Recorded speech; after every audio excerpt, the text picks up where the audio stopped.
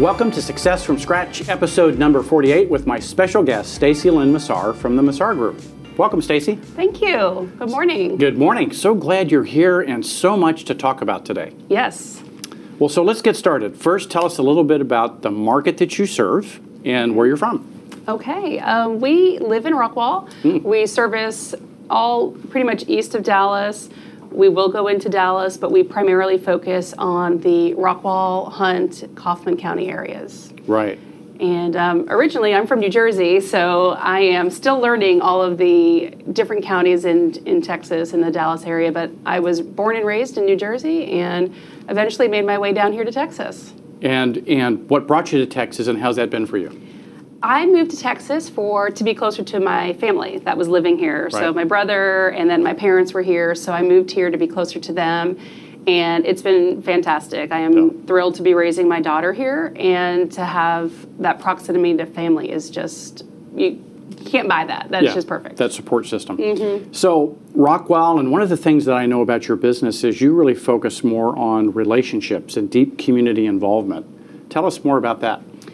We really believe that if we serve our customers to the best of our ability, they will refer us. So what we like to do is get involved in the causes that they're involved in, as well as just be active in our community with different kind of charities, different organizations, different networking groups. And we have developed many relationships since we've been here. And like I said, not being from this area, it was an unknown territory for me. I had to start from scratch and figure out how to maintain these relationships, meet new people, and how to grow and start a business. Yeah. So you literally did build a business from scratch. I did. Yeah. I did. I moved here and I knew my parents and my brother, and that was the only people that I knew here. So I had to literally go back to the basics and start a business all over. Yeah.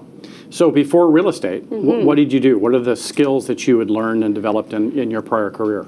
Well, I did sell real estate before I moved to Texas, so I had that, but I was a loan originator first, and I realized that my love was not as much in the numbers as it was in the more relationship with the people. So I got out of the loan business, but it really serves me very well for my clients. I'm able to help them navigate through the process easier, knowing both sides of the transaction.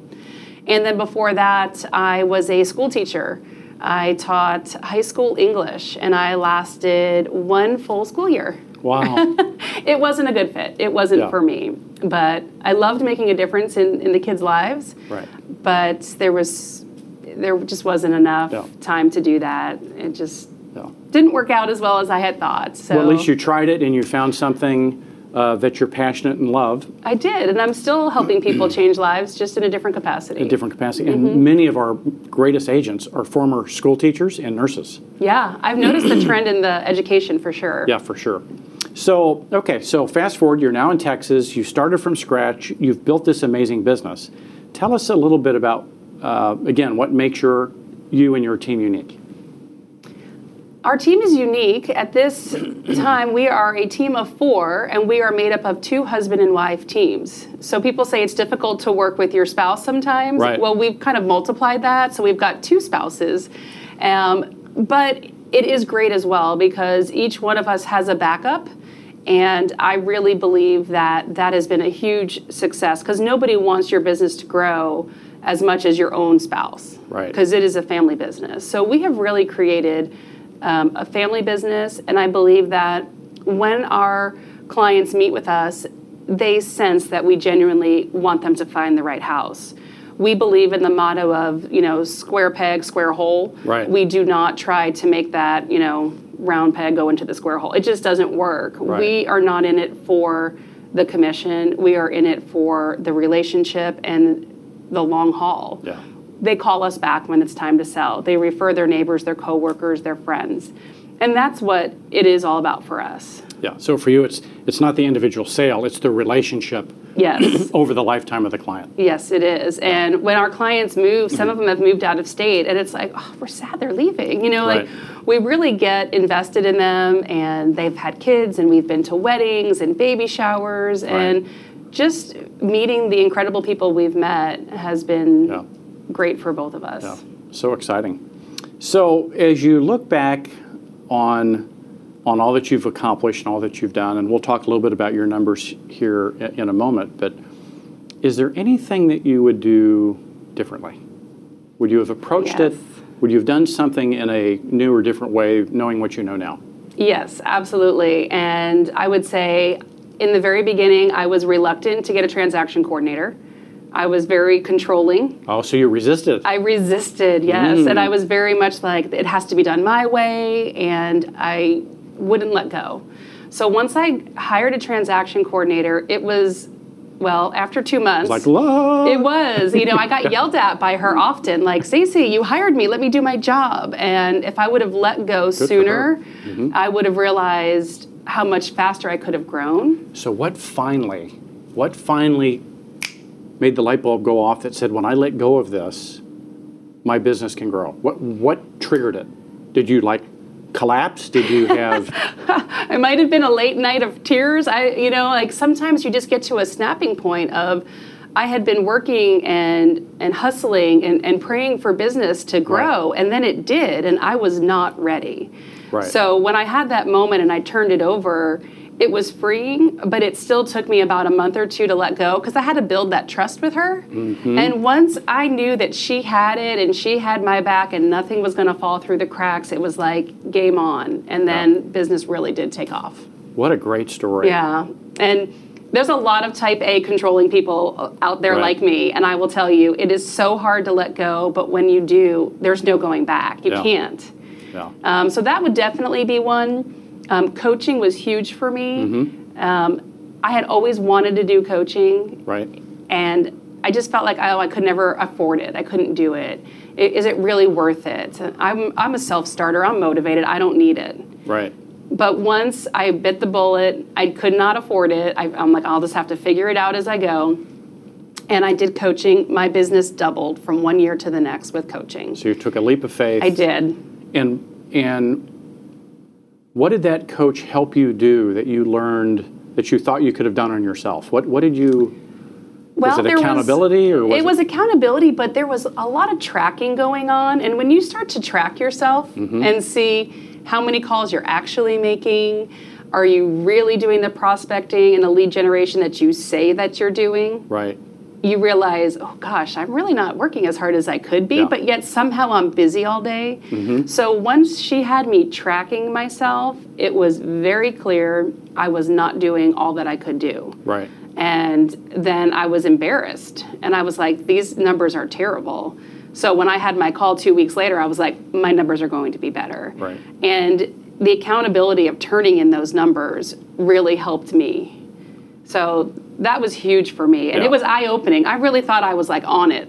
I was not. So when you tracked and measured, you weren't. And what she helped you see was your ambition and your goals wasn't consistent with your behavior. Correct. And then you obviously put together some plan to move forward with that. Yes. And one of those plans was, the first thing she said was, I don't know why you don't have a transaction coordinator. And then I hired one. I'm like, my coach told me to. And I'm paying a lot of money for her. So I'm going to do what she says. Right. And just having trust in the whole system and the process really...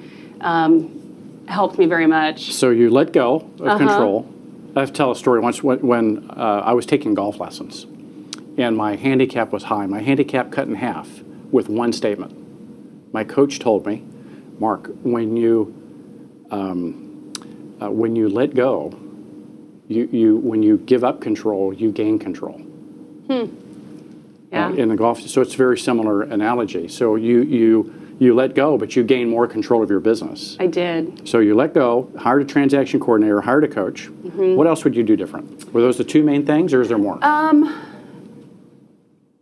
I think in the very beginning, there was uncertainty. Like, am I going, as a brand new person in a new city, not knowing anyone, is this my identity? Am I going to be good at this? Oh. So I kind of kept it under the radar. I was a secret agent for a little while. And then all of a sudden, it just, one day I woke up and I'm like, I'm good at this.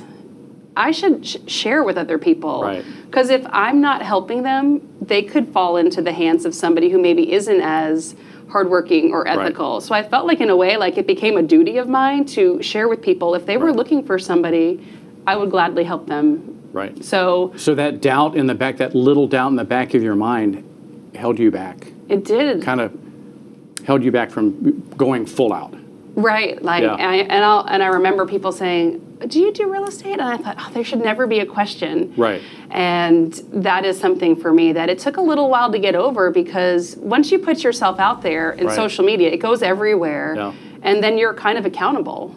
Totally accountable. Well, speaking of social media, you're doing this amazing thing where you do the drive-by FaceTime Lives or drive-time Facebook Lives. Right. Tell us about that and how that idea came about and how it's working for you. Okay, so how it came about may not be the best story, but sitting in the carpool line, there are many, I'm sure, parents out there who are watching, could be one of the most frustrating times of your day. Right. And it is a rush to get to school as early as possible to get ahead in the line, but then you have this hour, some people are there for an hour and a half before school ends. Right.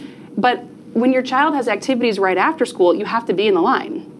So there's no winning in this situation. Right. So one day I was in the carpool line and I just went on Facebook Live to kind of share my ridiculousness of look at this line, and I kind of continued to talk while I was in the carpool line. Right. So it kind of just evolved into something, but it started out with being frustrated about this waste of time and this negativity. And I had always brought a book with me, and I could return calls. And being real estate agents, we have the ability to work anywhere. Right. So for me, it was more of just being trapped in the car, more so than not being able to work. But you figured out a way to take kind of what you thought is wasted time into now productive time. Yeah, so this year I just decided, I was like, you know what? If I'm going to do this, let's do it. Let's do it right. So I started a Facebook page. It's called Carpool Conversations with Stacy. And I go live at least twice a week. And I have a guest. And sometimes it's just me. Sometimes I have something I feel like I want to say or I want to share, and I'll just talk live. It is not... Is that about the community or about... It could be about really anything. It could be... there's a lot of struggles as a working mom sometimes, and being in real estate, people think that we have all this free time. Right. And sometimes I may not be the best homeroom mom.